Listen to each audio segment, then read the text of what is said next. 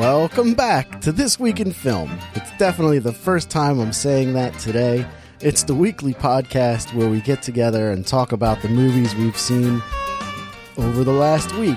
I'm Nick Panunto, joined as always by Midwest Matt Lauer. Hey. Matt, how are you still doing? I am still doing great, Nick. How are you? I'm also doing great. I've seen some movies since we talked about Hell Comes to Frogtown. Excellent. What have you watched? I watched two movies. I watched Master and Commander, The Far Side of the World, and I watched this other movie called Runaway Jury. Never heard of that one. I had heard of it and only found out today after I watched it that it's a John Grisham. Oh. Which makes sense. So it probably has a terrible ending. It does have a terrible ending, yeah. So spoiler alert for anything John Grisham. What did you watch? Well, I watched Signs, and then I watched The Sixth Sense, and then I watched Dark Phoenix. In spite of having had no plans to see this for a very long time. Wow. Well, I can't wait to hear about Dark Phoenix because I'm actually looking forward to talking about it. Okay, great. Well, I guess why don't you start since you saw 3 movies? Okay. Should I wait till I get to Dark Phoenix to do Preview Corner? Yes. All right. Then why don't I start with Signs? Okay. So Signs is an M. Night Shyamalan movie. Let's see. The plot of this movie is Mel Gibson and his brother and Mel Gibson's 2 kids live on a farm, and he is a retired priest. His wife is dead, and that's the setting. An alien shows up, and then more aliens show up. Really, it starts out with them finding like a crop circle in the yard. Something's creeping around in their farm area. And it's kind of out of order because this alien's there, but then later they're like, oh no, spaceships. And I'm like, I feel like the spaceships should have come first. Okay, well, whatever. And this movie is not good. I know a lot of people like it, and I can sort of understand why. Like, if it weren't for the completely unnecessary plot, like subplot about faith and stuff, and M. Night Shyamalan's dialogue, this would probably be a pretty decent, like, alien movie. There are some creepy moments. M. Night Shyamalan's not completely untalented. I mean, at least not at this point. So there is stuff that works. There are elements that are effective. Was this his 3rd movie? Like, was this after Unbreakable? This is after Unbreakable. So this was when things started going downhill for him. Yes. And I remember seeing this in the theater and being like, man, that was like a decent movie that had a lot of crappy stuff in it. And that's kind of like how I felt this time. Resident expert of everything, Heather Treat, and I decided to watch this. And we decided to watch it because we wanted something we could kind of laugh at and make fun of a bit. It's not... When I saw it in the theater, I was super disappointed because I had liked The Sixth Sense and Unbreakable. But coming back to it to laugh at it, I realized that it's not as Shyamalan-y as the movies that have come out since. So it wasn't just like tons of like ripping on it. There are just a lot of little decisions here and there that are unnecessary. The dialogue there is Shyamalan dialogue in it, so meaning there is some stuff that's dumb and overdone, but it's not as much as, something like Lady in the Water or The Happening. So, it was fairly entertaining.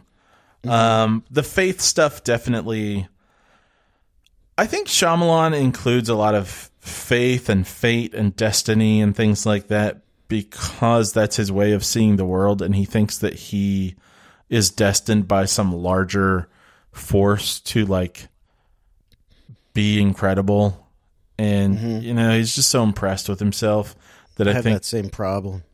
I think that's why this stuff's in there. It's because he's just trying to reinforce himself. Oh, you don't mean with M. Night Shyamalan, you mean with yourself? Yes. Oh, okay.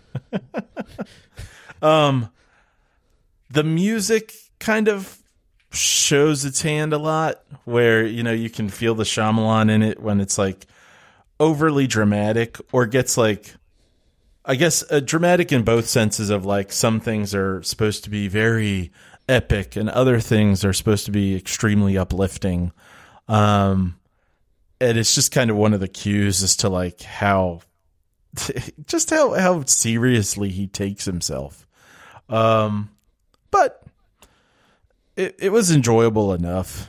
I don't have a whole lot more to say about it. I mean, I think people are familiar with the movie for the most part.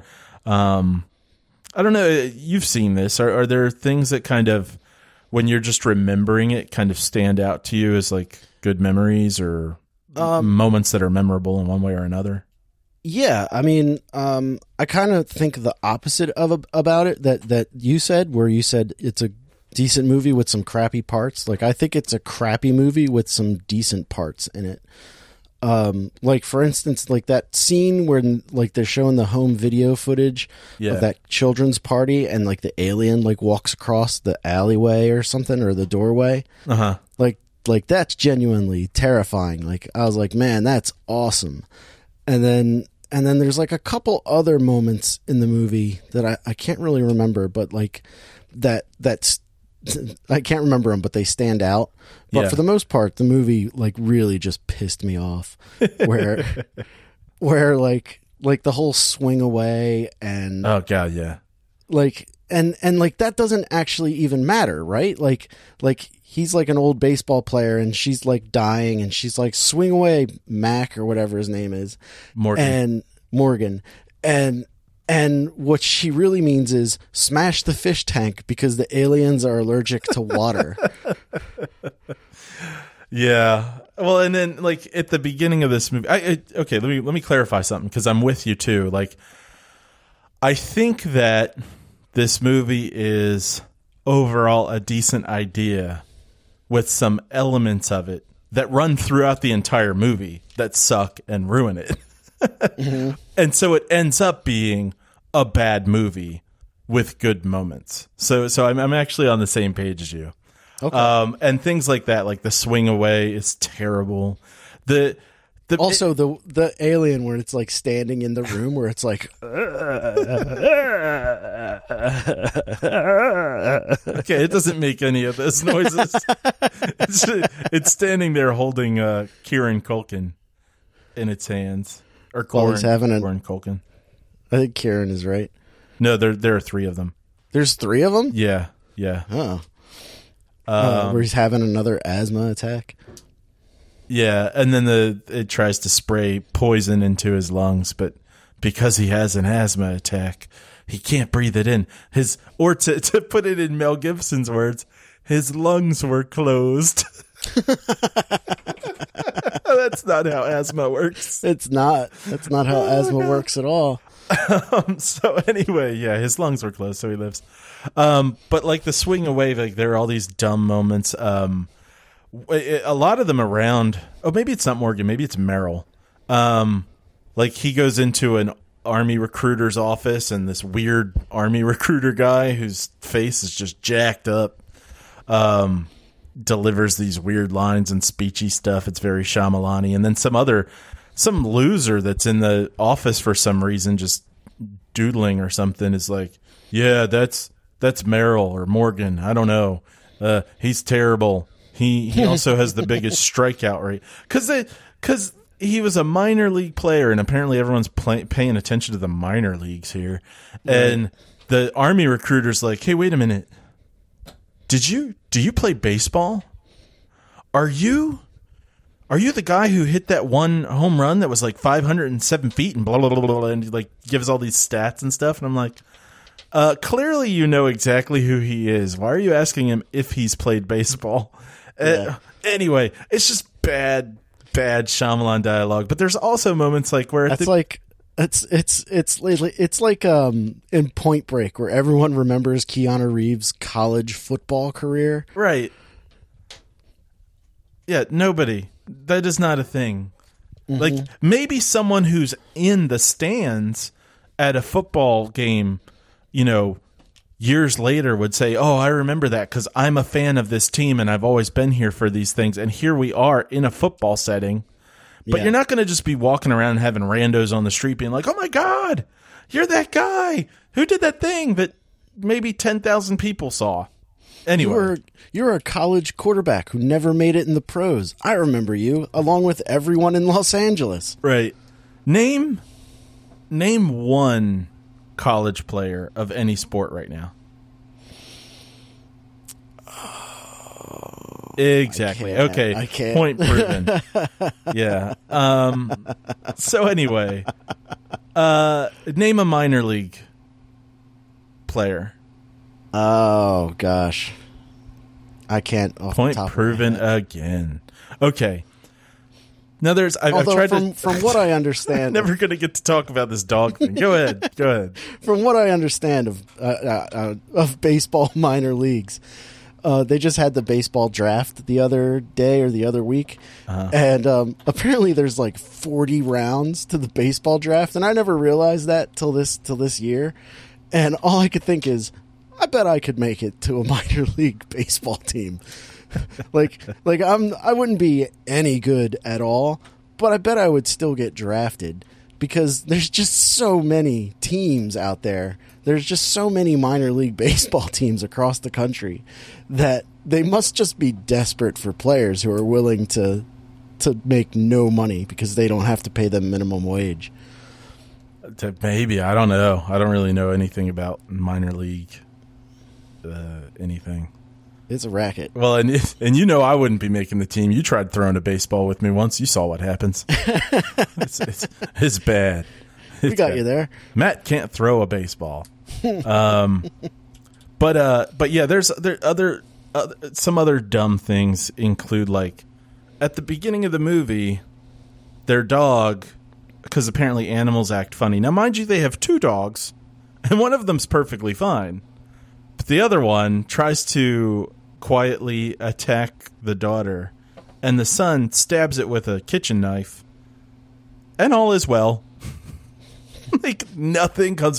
The kid is not even, like, traumatized or anything. He's just like, he was gonna kill what's-her-face and kill her. That's what he says. He doesn't say, like, he was trying to bite her or anything like that. And by the way, I don't know why he had a kitchen knife with him, but he goes... Why did the dog attack her? Because the animals are acting funny because of aliens.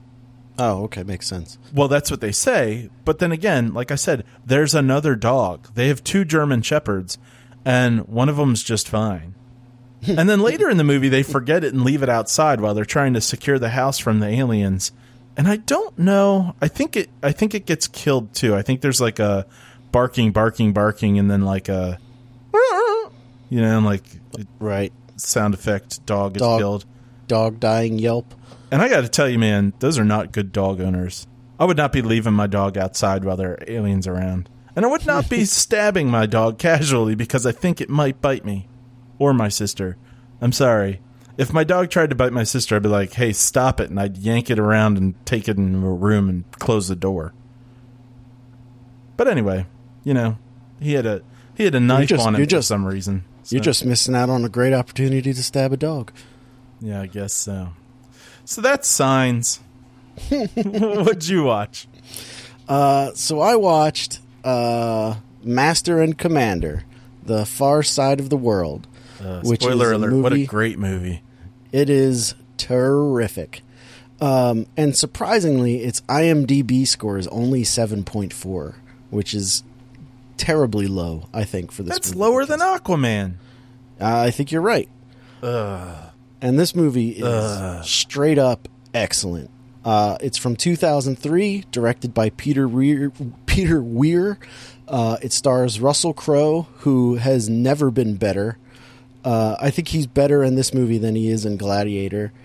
Paul Bettany is in this movie. He plays the ship doctor. He is awesome. The two of them together too, man. They have great screen chemistry. They really do. They're really good together. You could believe that they have been like. It's hard for me to imagine them not being friends outside of making a movie together. Yeah, it's a really good movie. It basically takes place during. I'm going to read the description here. During the Napoleonic Wars, which is the late 1700s, a brash British captain, who is Russell Crowe, pushes his ship and crew to their limits in the pursuit of a formidable French war vessel around South America.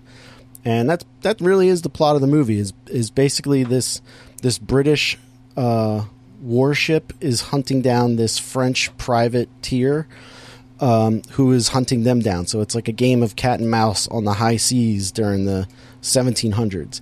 And man, does it make me appreciate the modern times we live in, because I cannot imagine life as like a sailor in the 1700s. I mean, I can imagine it in the sense that it was just presented to me visually, but I mean, like the idea of having to live this life for years at a time. Like, you go out on this boat and you're out there for years and years, and you're like in constant peril, and just the conditions of life back then. Well, man, I think one of the most hard hitting, like, that's got to suck things is there's a period where there's no wind and they're just stuck on the water. Yeah. That's just the worst. That's the worst. That's kind of where the movie takes kind of a weird turn. Because it gets a little like paranormal. Yeah. Superstitious, I guess. Yeah, because they start blaming this one guy that they don't like. They start calling him the Jonah, which is like he's basically cursed, and as long as he's alive, like, the ship is going to be cursed. And basically they convince, spoiler alert for this movie, basically they convince him to kill himself, or he like convinces himself to kill himself, and then when he does, the wind comes back. Yeah. And like, even the captain is like, well, you know, some people are just cursed, and it's great. It's just so well done. Like, all the characters in the movie make sense. Like, you really get a feel for the camaraderie of being on this ship. There's even like this one sequence where the captain has to have one of his men whipped, and he and Paul Bettany have this big argument about it. And while they're having this argument, they're like shouting at each other, but they're still very polite. And like they're speaking in that like 1700s way, which again is right in my wheelhouse right now because of Poldark, great show, where everyone is very proper to each other, and they're like, and they're having this disagreement, but they're still friendly with each other, kind of a thing. And it's just so well done. Like, I can't believe there aren't more of these movies. Oh, yeah. It's so disappointing to know that was supposed to be a series and it wasn't. Yeah. But it is a great movie on its own. Go ahead. I mean, I recently watched that In the Heart of the Sea movie, which takes place in kind of the same time period. And this is just so much better. Although the special effects are really getting dated in Master and Commander. Like, really? There's a couple of... Yeah, like, some of them look really bad now. Like, there's this one sequence where Paul Bettany is standing on a cliff in the Galapagos Islands, and you can just tell that he's standing on some green screen backdrop. And you're like, oh, well, I guess it has been almost 20 years. Like, some of this stuff is going to start to look pretty bad, and some of the stuff at sea looks pretty bad, but the story is so good that you don't care. Like who gives a shit?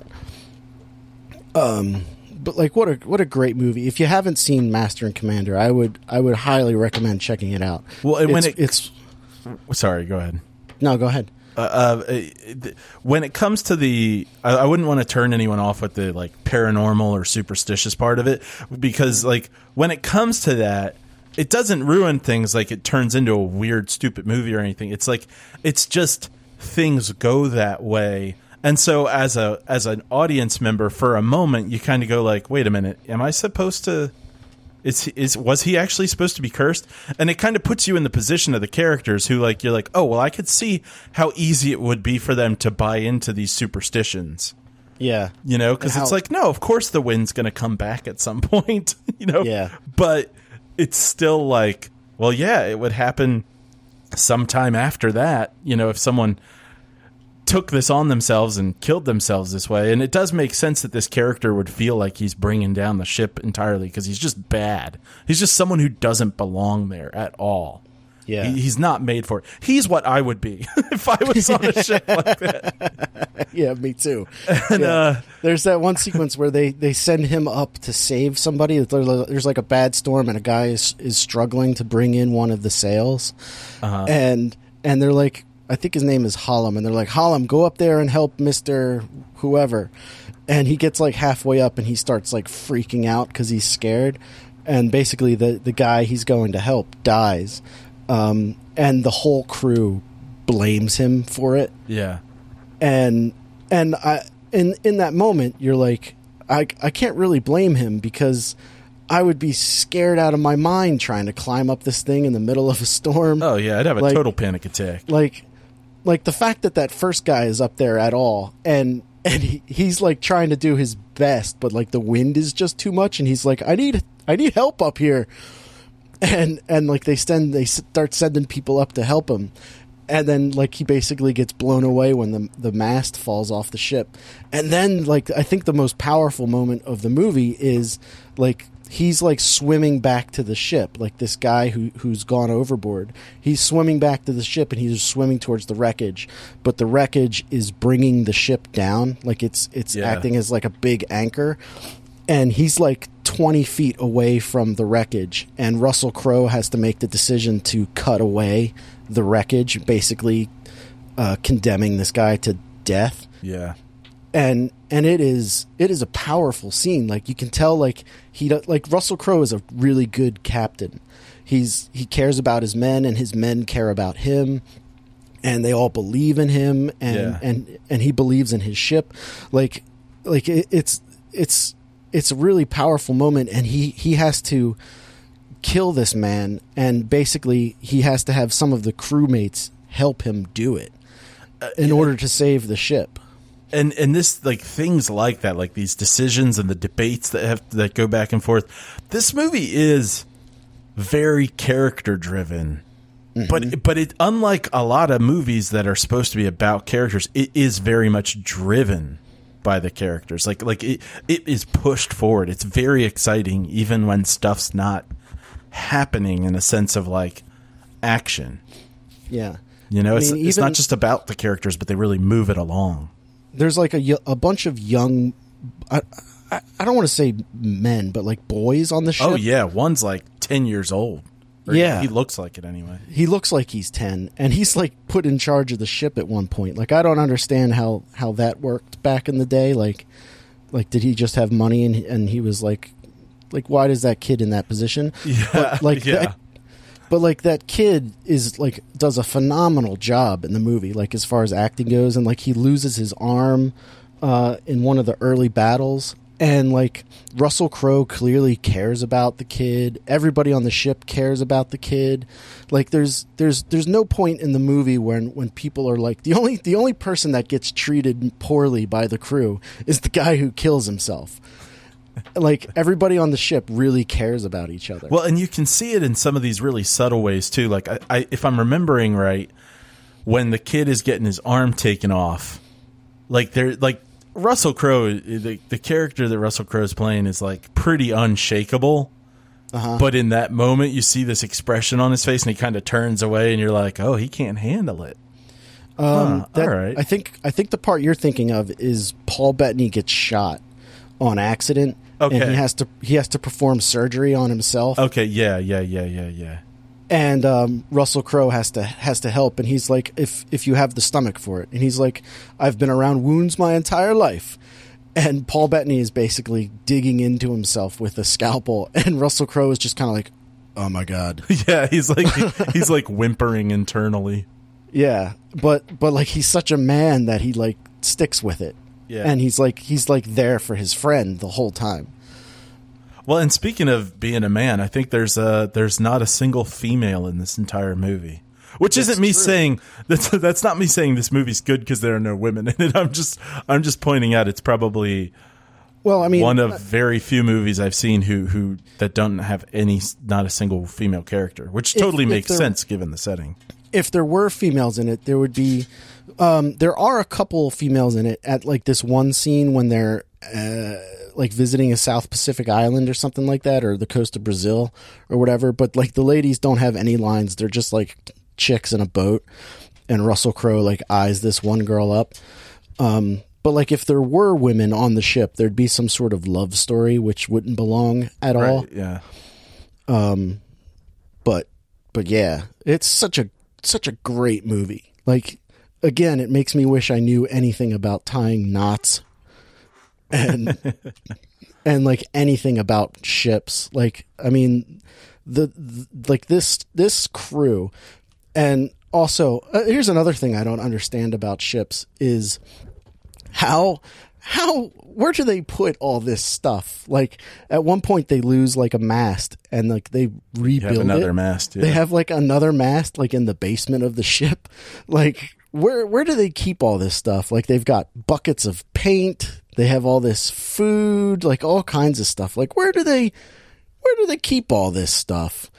But that's just like a question I have about general shipmanship. So that's what it's called. Yeah, seamanship. There you go.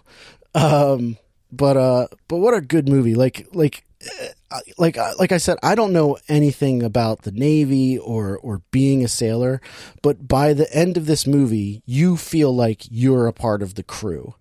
Like you feel like you're on board, and like they say naval things like I don't know what direction starboard is or is it? Uh-huh. Oh, well, or the other ones. Port. Like is port to the left? Yeah. Why? Why is that the word? Oh, I don't know. Yeah. Oh, okay. I remember which one's which because right has more letters than left, and starboard has more letters than port. Oh. Well, and now you'll know that too. Yeah, okay. But like the movie, like they say all of these naval things, but like it never feels over your head, or you never feel like you're being lost in the goings of the movie. Like the movie really brings you along for the journey. Yeah, it's not like reading a Tom Clancy novel. Yeah. Like it's not overly smart for the sake of being overly smart. It's kind of like speaking of Tom Clancy, Hunt for Red October, but with old boats. Yeah, you're absolutely right. That's a great analogy. And I love both of those movies. They're and both now terrific. I want to watch them both and then put them very high on my ranking list. Yeah. But that's really all I got to say about Master and Commander. Definitely check it out. And if you have seen it, watch it again. It holds up. Yeah. It's great. Just the interaction between Paul Bettany and Russell Crowe is just great. And there's really good music in it. There is really good music. You're right. I was reading the IMDb trivia for it, and it said that like Russell Crowe and Paul Bettany play like the violin and the cello during the movie, and Russell Crowe really learned how to play the violin for the movie. Yeah, so that's like a neat little trivia bit. He's a musician, so it might not that it's not still a big deal to learn how to play something that nicely, but he plays guitar and stuff. So I don't know if it's quite the feat that I had assumed it was when I first heard that. What the hell are you doing? I dropped the thing. All right. You all can right, hear that? I couldn't even hear that. Are you kidding? It was like ping. All right. So should I go to The Sixth Sense? Sure. Okay, The Sixth Sense. On your Shyamalamathon. Yeah, and this one's got the twist. So if you don't know about The Sixth Sense, don't listen to this. Skip ahead like maybe like 12 minutes and go watch it. It's a really good movie. So the plot is Bruce Willis is a psychologist. He gets shot by one of his former clients who was a kid when he worked with him. And then he starts working with another kid who... Oh, man. I never knew that. What? That what's his name was one of his clients. Oh, yeah. That's Donnie Wahlberg from New Kids on the Block. Right. Yeah, he was... Yeah, that's... Really? I mean, I haven't seen the movie in like 20 years. So. Okay, you probably knew it when you watched it, but forgot it over time. Yeah, because it's the whole point is like he's making up for his mistake by treating Haley Joel Osment's character, who basically is in the same position. And so like he eventually, you know, the kid reveals Did Donnie Wahlberg see dead people too? Yeah. And it's totally spelled out. So like I said, I think you just forgot it over time. Wow. It's completely spelled out. Because when I'll tell you, you're going to remember it probably now because I'm going to walk you through a plot point. So Haley Joel Osment's character reveals that he sees dead people and that they're always like freaking him out. They're everywhere. They don't know that they're dead. And he's trying to help Haley Joel Osment's character. I don't remember what his name is right now. His name's Cole. So he's trying to help Cole out. And Toni Collette plays Cole's mother, and she's awesome, and she's gorgeous in this movie too, by the way. And once Cole tells whoever Bruce Willis is that he can see dead people, at first he doesn't really believe him, but then he's listening to a tape in his ghost world. I guess he's listening to a tape of a session that he had with Donnie Wahlberg's character when he was a kid. And there's a moment in the tape where Bruce Willis walks out of the room and it's still recording. And so he turns up the tape player really loud, and then he can hear the ghost talking with the kid who he had originally been working with. And that's when he goes like, oh, okay, there really are ghosts. The kid that I worked with before who shot himself as an adult really heard ghosts. Cole probably really hears ghosts. Let me think about this. And then he tells Cole, like, hey, start talking with the ghost. That's probably the only thing you can do. And then everything gets resolved there, and Cole's happy. And then Bruce Willis realizes that he's been dead the whole time. And there are a ton of things in this movie that don't work. There's just like when you go like, oh, because the kid said that the ghosts see what they want to see, there are a lot of places where you can kind of go, oh, okay, that thing that shouldn't make sense makes sense if you get in the head of the ghost and say he doesn't know he's a ghost. But there's a lot that doesn't work, but it just doesn't matter. It doesn't matter at all. It's done well enough and there are enough like kind of seeds planted and enough things where they're like, oh, well, you would think that this wouldn't work, but we'll show it to you. So like when he realizes he's a ghost, you see all these things in reverse, like a door that he thought was locked actually had a table in front of it. And, you know, he thought he was talking with his wife, but she was just on her own responding to having having her husband be dead. So you get to see a bit of the character, the ghost character, convincing itself of things or seeing things differently, and it makes you have a lot of slack for other things that you might have a problem with otherwise. So in the end, it's really good, and I actually super enjoy this movie still. It makes me so much more mad that M. Night Shyamalan sucks as much as he does since then. But damn, it is a good movie and a total recommend. Now, I remember when the movie first came out, you did not care for it. That's not true at all. I loved Sixth Sense. I saw it in the theater and I loved it. Yeah, So you well, I must be remember- confusing it with something else because I hated signs. I hated signs, but I loved. I definitely remember it was you because you predicted the ending. No, You were like, no, you I figured didn't. it out. No, I predicted the end of Fight Club. My sister predicted the end of The Sixth Sense. I did not. You were thinking of somebody else because I totally loved The Sixth Sense, and I did not see the end coming at all. When it happened, I was like, "What?" Yeah, I need to watch that again. I haven't seen it in so long. I don't even remember anything about the Donnie Wahlberg stuff. Yeah, you really should watch it again. I was slightly nervous going back to it, and there are a couple moments where the dialogue gets a little Shyamalan-y, but it's not bad, and it altogether the thing just still rocks. Cool. Yeah, check it out. All right, great. All right, so then the other movie that I saw this week was Runaway Jury from 2003. Is directed by Gary Fielder, and it stars John Cusack, Gene Hackman, Dustin Hoffman, Rachel Weisz, and Bruce Davison, who was the senator from the first X-Men movie who turns into like the Fishwater Man. Yeah. And that's all I can think whenever I see that guy.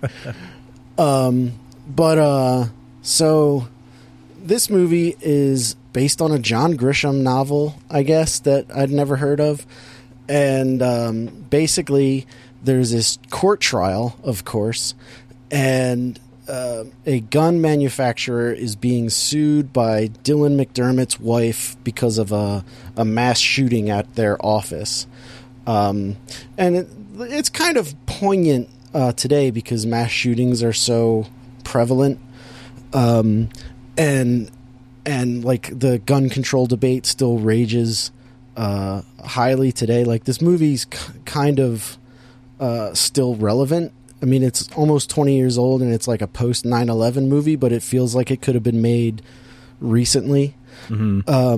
So that's kind of interesting. But basically, like it starts out as just like a regular trial movie where this lady is suing the gun company for making guns so widely available to people who shouldn't have guns, and then slowly the movie just turns into John Cusack is trying to sell. He gets himself put on the jury for this case in order to sell.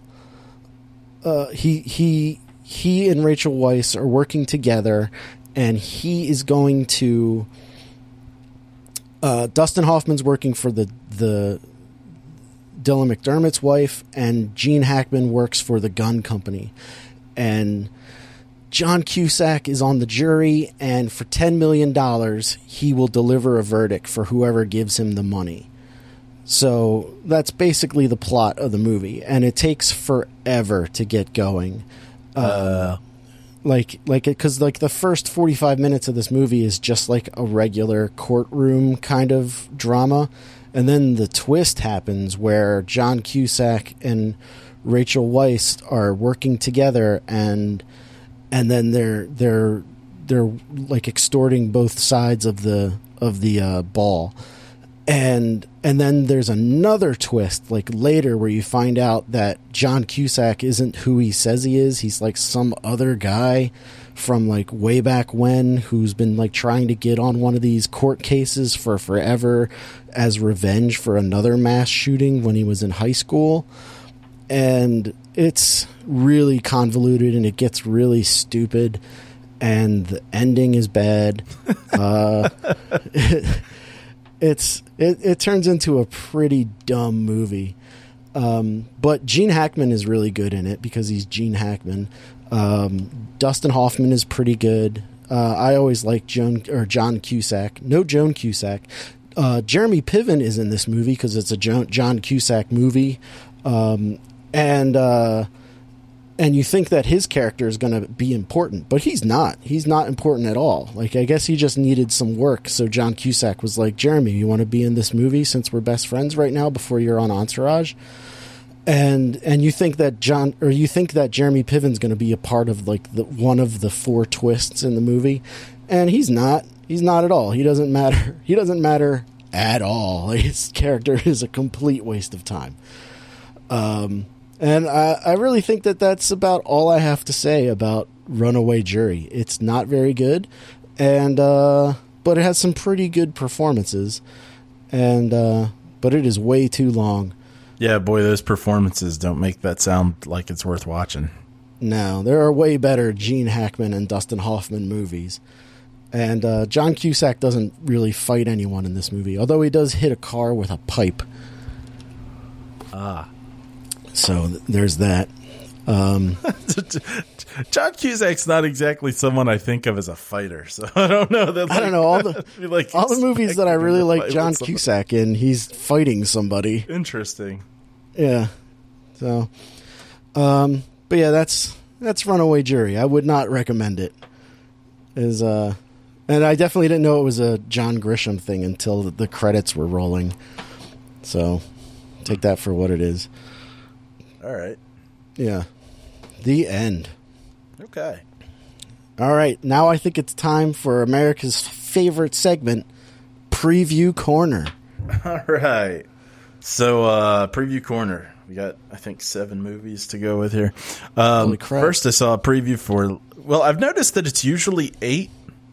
Like, that's how many previews seem to be before most movies now. So I kind of count to see. First preview was for The Lion King. I hate the original Lion King, so I'm like, really? Oh yeah. I thought the movie was fucking stupid. It's like the beginning and the end are irrelevant, and then the whole middle is just like pointless Hakuna Matata crap.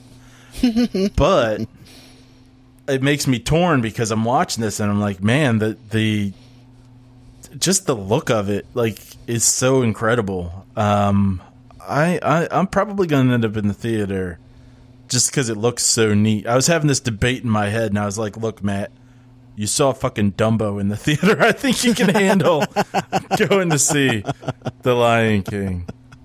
It does make me wonder, like, because there's one point in the preview where the boy lion and the girl lion are drinking water across a stream from one another. Uh-huh. And it made me remember back to the cartoon where, like, there's a moment where the woman lion is giving him the do me eyes. Oh, yeah, like the straight up F me eyes. And so I'm kind of like, I wonder how they're going to do that with this animation. And then you realize that they're like brother and sister. Ugh, gross. Yeah. Well, Game of Thrones reemerges. Saw another preview for Gemini Man. I don't know. Is it a new trailer or the same one? It's probably the same one. I'm bored with Will Smith, but he does still have a charismatic thing about him. He looks a little weird de-aged. Like, there's something about I can't quite place because I can't point out, like, here's the part that looks unrealistic about his de-aging. I think it might have something to do with the movement of his face, but it's a little strange. Saw another preview for Men in Black 4. I got nothing new to say about that. Saw another preview for Hobbs and Shaw. I got nothing new to say about that either. Mm-hmm. Saw a preview for It 2, or It Chapter 2. Uh-huh. Is this the one with the old lady in the apartment? Yeah, and it's a really long preview. Yeah, effective, too. It's almost like you're just watching this whole scene.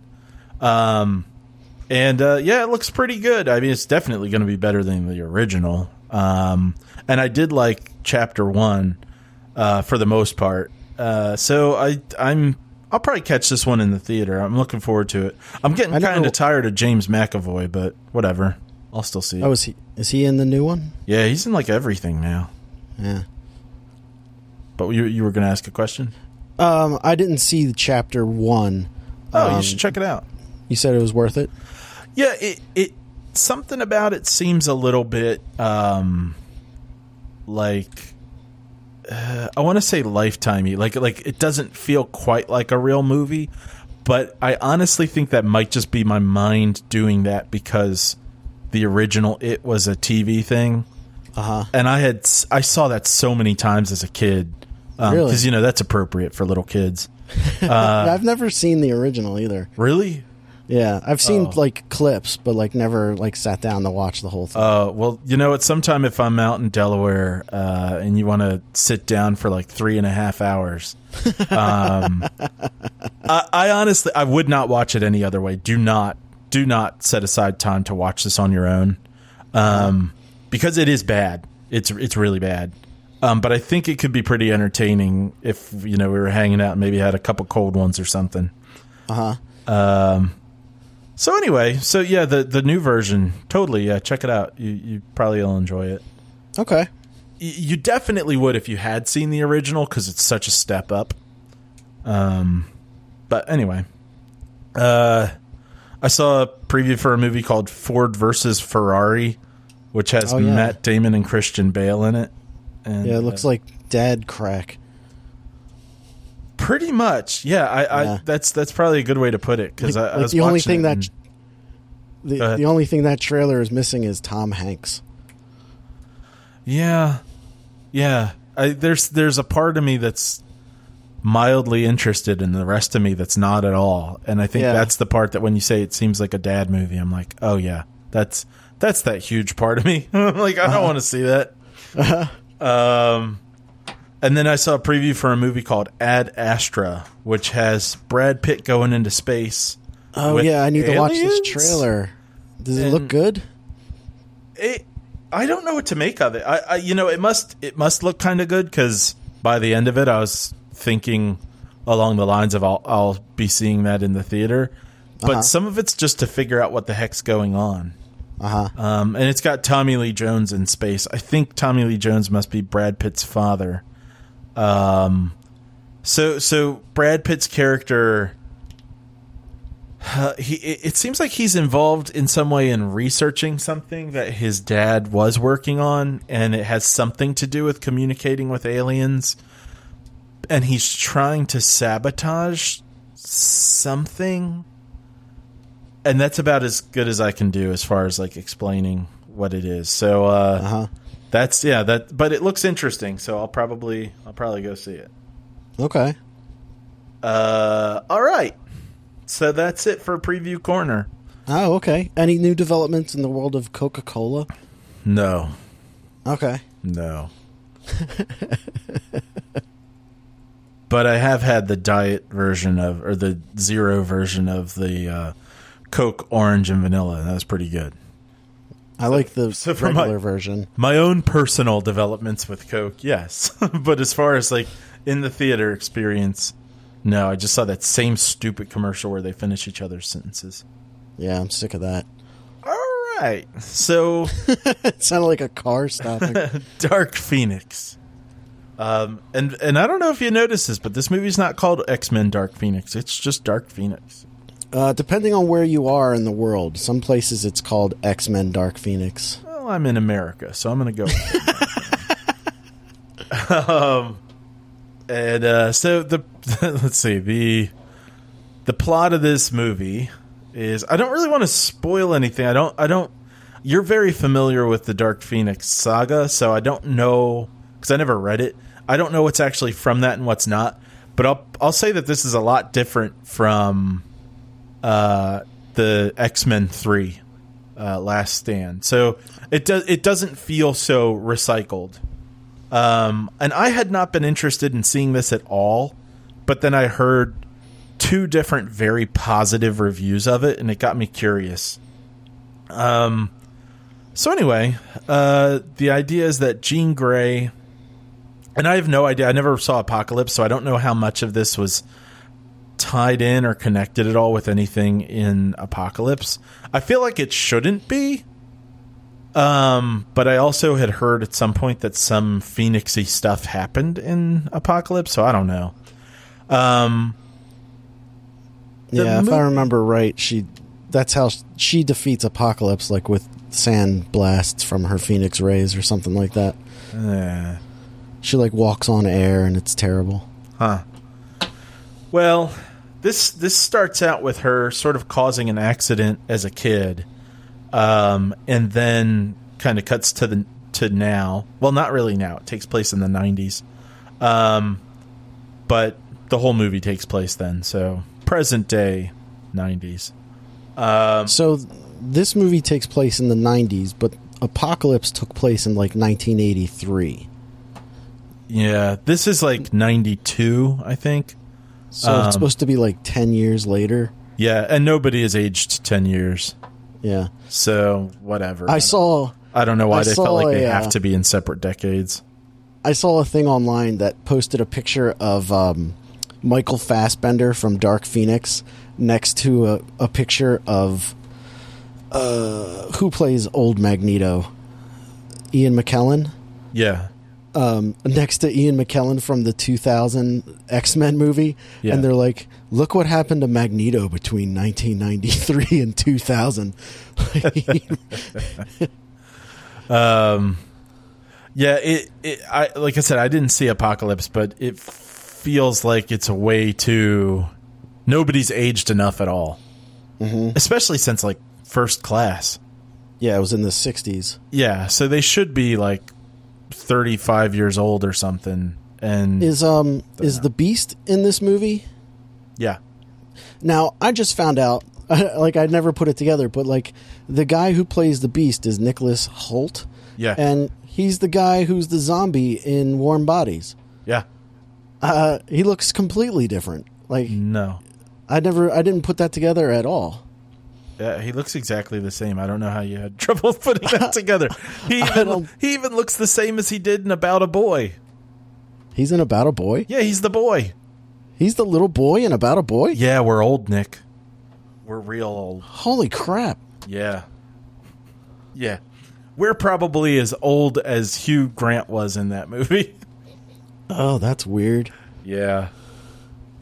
So now that existential crisis is set in, so then in present day or 1992, there's something going on in space, and the X-Men get involved, and a power is absorbed into Jean Grey. And the rest of the movie is her struggling with this power and hurting people along the way, really. And people trying to figure out what to do about it. And unfortunately, there are some aliens involved in the plot. But I'll kind of leave it at that. I don't think they're the spoily stuff, but there are some things that happen throughout the movie that I don't think the trailer gives away. I'm not sure. But this movie's pretty short. It might have just been a little bit over an hour and a half. Really? Maybe. It's definitely under 2 hours. I'm confident about that. And so it does feel a little bit rushed, but given the way it plays out, I don't feel like if it had been longer, it would have necessarily been better. Sophie Turner does a good job. My expectations for her acting are usually pretty low, but I think she did a good job in it. And the movie itself is a lot better than I had expected before hearing the positive reviews. Uh-huh. The reviews I had heard may have like overstated things a little bit, but I would recommend this movie. I never saw Apocalypse. I know it's like the 5th time I've said this. So, have you seen Apocalypse? Is that a joke? Yes. Okay. So anyway, shut up. So yeah. But I imagine this is a lot better than Apocalypse.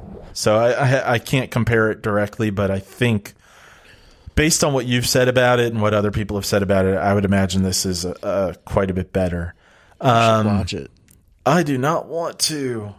And I haven't heard anything positive about it. So no. I got convinced to see this by positive reviews. Jennifer, you should watch it because it's really bad. No, I don't want to. Is it the only one you haven't seen? Yes. Well, you got to see all of them. Well, if I'm hanging out, no, I don't. But if I'm hanging out with you and we watch it, then we can follow it up with Apocalypse. Oh, I don't ever want to watch it again. Well, then I'm not gonna. Jennifer Lawrence almost gave half a crap in this movie. In some scenes, but that's it. So that's not actually a positive thing. Whatever. She wasn't anything great.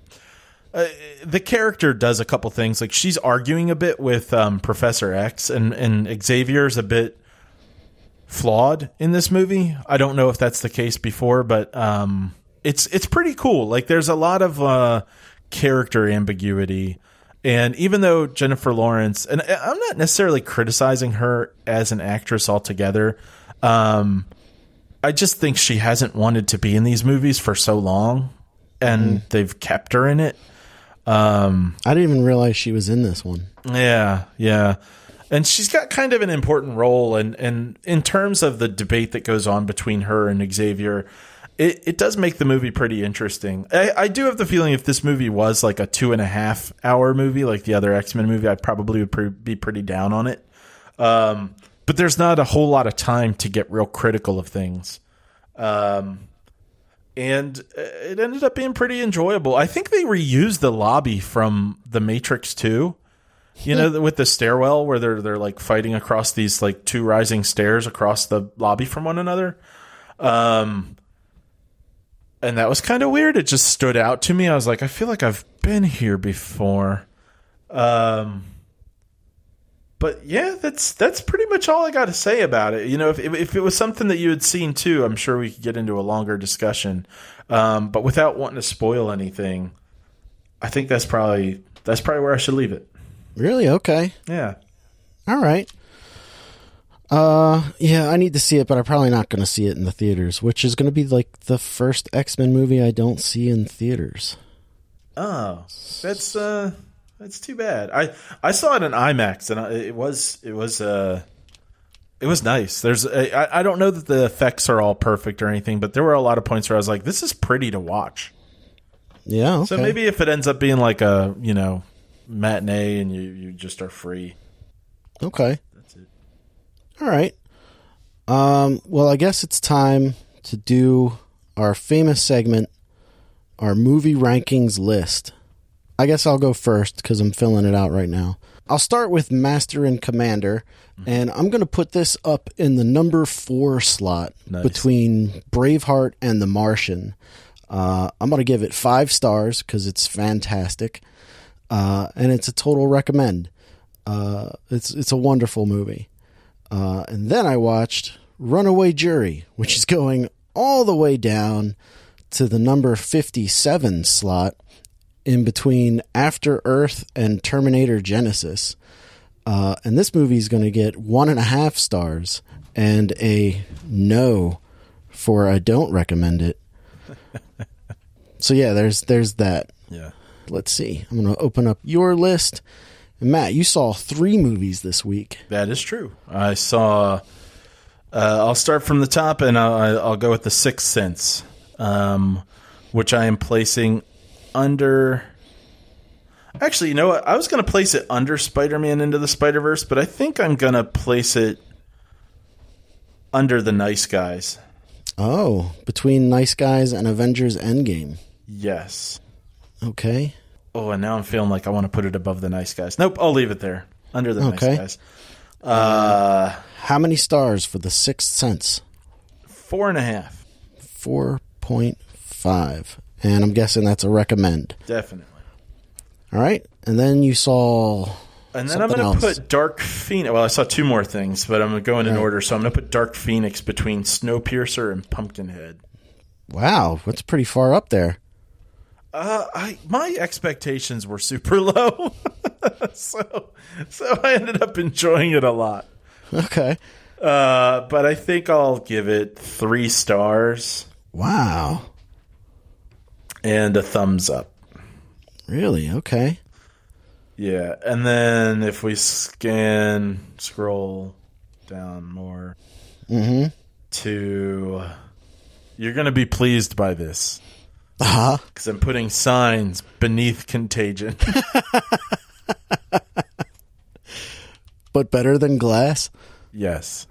Oh, okay. Yeah, absolutely better than Glass. It wasn't as self-congratulatory as Glass, so I don't feel like as much Shyamalan hatred during it. And how many stars would you give it? 1.5. 1.5. Yeah. All right. And is it a recommend? No. No. Okay. All right. Okay, great. If you're interested in seeing our movie rankings list, check out thisweekinfilm.com. If you click on our Letterboxd, there's a link to our Letterboxd page. You can find it there. Or more conveniently, if you click on the episode that's at the top, you can go in there and go down to the rundown, and you will see a link to Nick's list, which is me, and Matt's list, which is Matt's. Matt, anything to plug this week? Yes, actually. And spoiler alert for the future. I'll recommend this again later. It may also be the past. I'm going to recommend Cynical Reviews. And I'm bringing this up partly because you mentioned Braveheart. And just last night, I watched a 2-part Cynical review of Braveheart by this guy. And he's a British dude. Sometimes he's a little more even picky than I am, but I like him. And when he's going over the Braveheart one, I think you should check it out because he likes Braveheart, but he's just also a stickler for like accurate history, so he's ripping it apart, even though he really enjoys it. So I'd say check it out. Okay, cool. Cynical Reviews. All right. Well, I guess if that is the end of the reel, we'll see you next week in film. Thanks for listening.